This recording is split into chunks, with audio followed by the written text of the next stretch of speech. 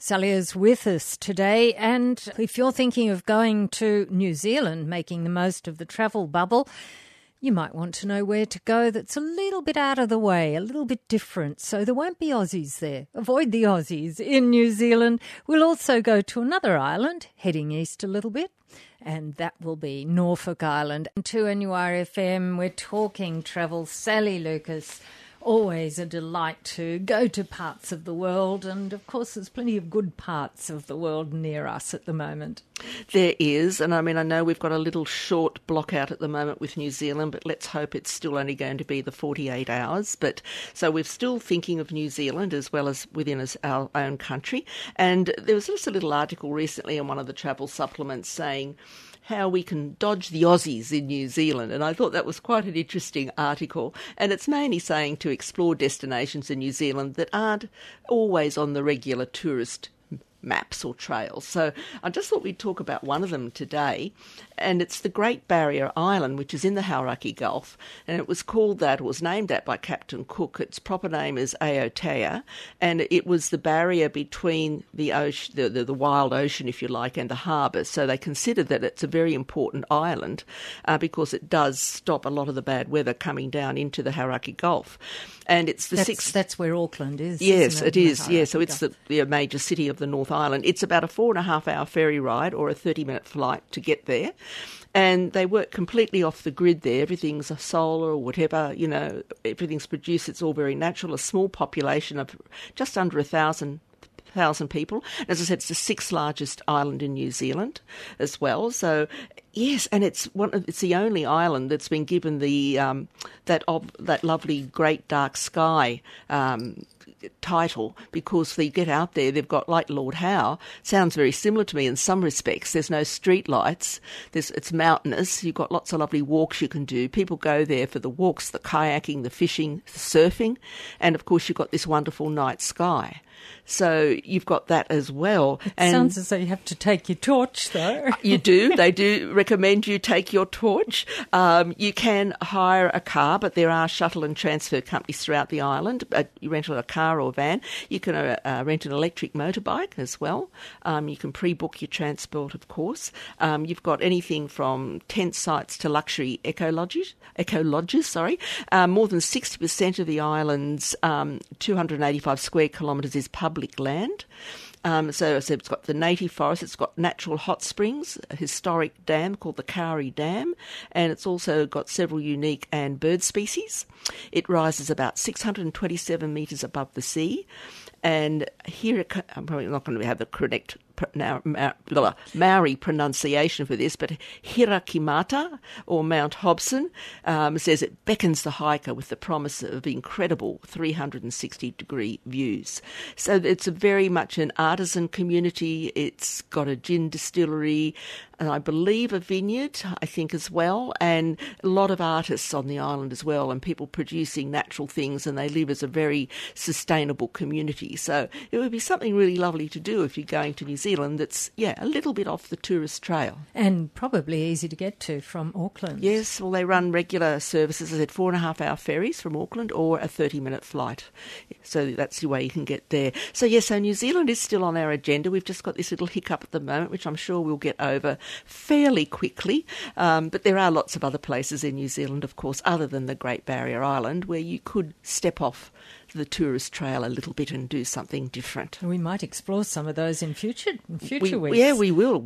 I've got a little pocket full of them that we can have a look at. We are talking travel with Sally Lucas today, and Norfolk Island, it's about as far as we can possibly go from Australia at the moment, isn't it? Well, yes, we could think of it as an overseas destination, couldn't we? Well, you have to go overseas to get there. You certainly do. As you do to Carrington.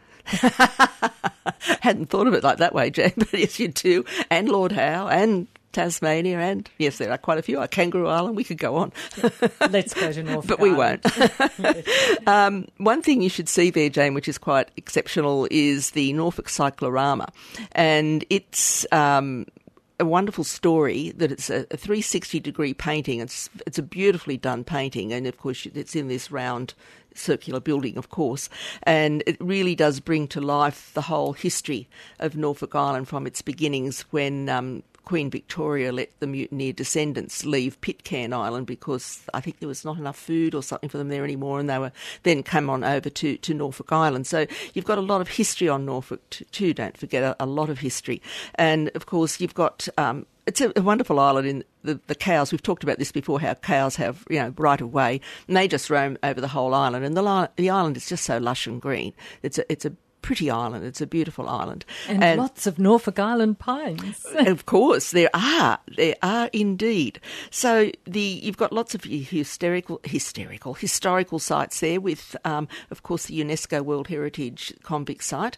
And really, it's amazing. I mean, it'd probably rival, Tasmania, I suppose, with Port Arthur, but it's relatively intact, a lot of it, and you can do some wonderful tours there. And they've got the 1829 Georgian mansion there, opens to the public and visitors on select days. So make sure you check all these things when you get there, because sometimes these houses and museums aren't open daily. And if you're going there for that purpose, to establish and contact the history of the place, you really need to make sure that you check that before you go so that you're there on the right days. And unlike Lord Howe, it's a little bit different to Lord Howe. It's bigger than Lord Howe, of course, and you don't have a lot of luxury accommodation on the island, but you've still got a wide range of all sorts of accommodation on the island. There's one luxury house there now, I think, called King Tide House, but there's still some nice 3-4 star accommodation as well as the more basic. And also, if you're interested in Colleen McCulloch, of course, the famous author of the original Thornbirds, etc., she spent nearly 4 decades on Norfolk Island, and her property now called Out Yenna is open to the public as well. Again, I don't think that's daily either, so just keep that in mind. But everything's been left as it was on her death in 2015, and lots of artefacts. She had an eccentric collection of priceless artworks and all sorts of things there, so that's worthwhile going to as well. You need a car, but you will find with most of the accommodation packages, they do provide a car as part of the deal. You get a car rental for the 7 days if you're there for 7 days, and usually they throw in a couple of half-day things as well. It might be an evening tour, or it might be a museum admission. So really, Norfolk, it's quite good like that they provide quite a lot of inclusions when you do book a holiday to Norfolk Island as well. There's also a cheesemaker on the island at the Hilly Goat Farm, which I've been to, and Hilly is an island word meaning lazy or lethargic. Oh. So it's Hilli, and it's an artisan goats farm, and they also do a house cheese there as well, and they have you eat on the veranda of the homestead there, which is really the most beautiful views, and whatever's fresh produce directly from the farm or the ocean is what you get. So one more thing too, flights to Norfolk were operated originally by Air New Zealand, but are now operated by Qantas on selected weekdays from Sydney and Brisbane. They do prefer you to have a passport, and you've also got to complete Norfolk Island's COVID-19 essentials before you arrive. You can get, if you don't have a passport though, you can get a Norfolk Island sort of document of identity situation if you're a person that doesn't hold a passport or doesn't wish to get another passport. So would you get that from Australia? Yes, you get that here before you go again. Okay, so yes. Again, it's from Department of Immigration yes. or whoever. Yes, if you go onto a these Norfolk things. Island website, you'll find, or Norfolk Island Tourism, you'll get the links there as to what you have to do. 2NURFM, we're talking travel. Sally Lucas, time to look at what's in the hot deals department at the moment in the travel. Yeah, well, there's all sorts of things coming out of the Pandora's box lately, Jane. We're getting some really interesting offers, and one of the companies that normally operated overseas into Africa is operating, obviously, tours now within Australia. And one of the ones I looked through, and I could have talked, and I can continue again, I can add it to my little pocket again, but there's a whole range of interesting tours they're doing. And this one I thought was particularly interesting because everyone who's been doing a self-drive holiday keeps posting photos of these wonderful silos that have been painted,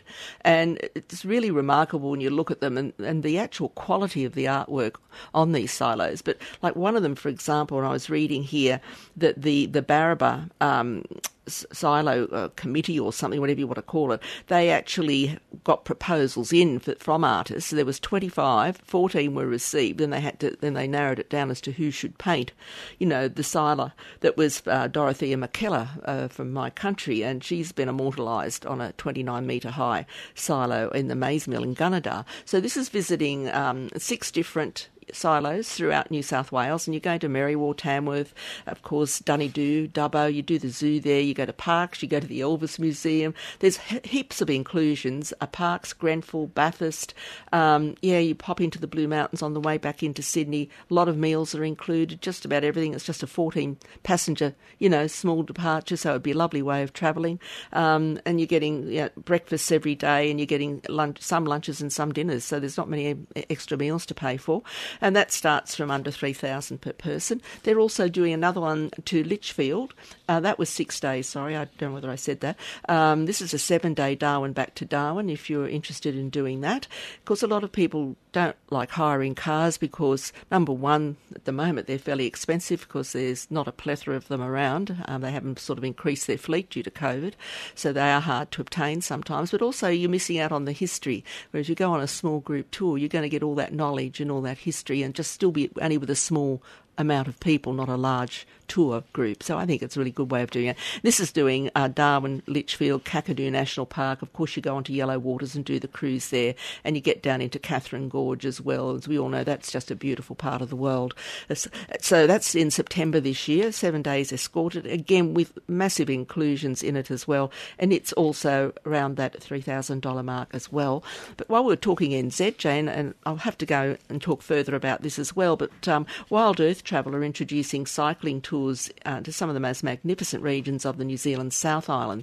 Some really interesting itineraries they're doing through the south. So anyone's into their bikes, there's multiple departures year-round out of Christchurch, doing the Mackenzie Country, Lake Tekapo, Lake Pukaki, the Waitaki Valley, vineyards, the historic port town of Oamaru.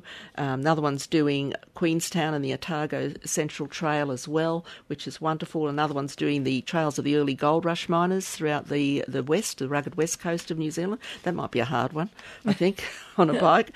And there's another one, of course, called Cycle the Alps to the Ocean. And, of course, you're doing the Otago Trail and the West Coast Wind Trail as well, going to Otago wineries, Lake Matheson, Oamaru again, Mount Cook. Look, it just looks fantastic. So there's a range of departures on those for cycling tours.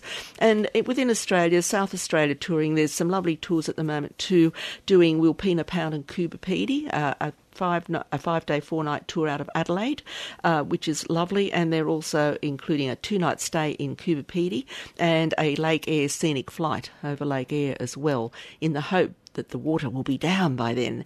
And they've got reductions on these at the moment of $600 per couple. And there's another one that does Wilpena Pound, Coober Pedy and Uluru. It's a 7-day trip as well.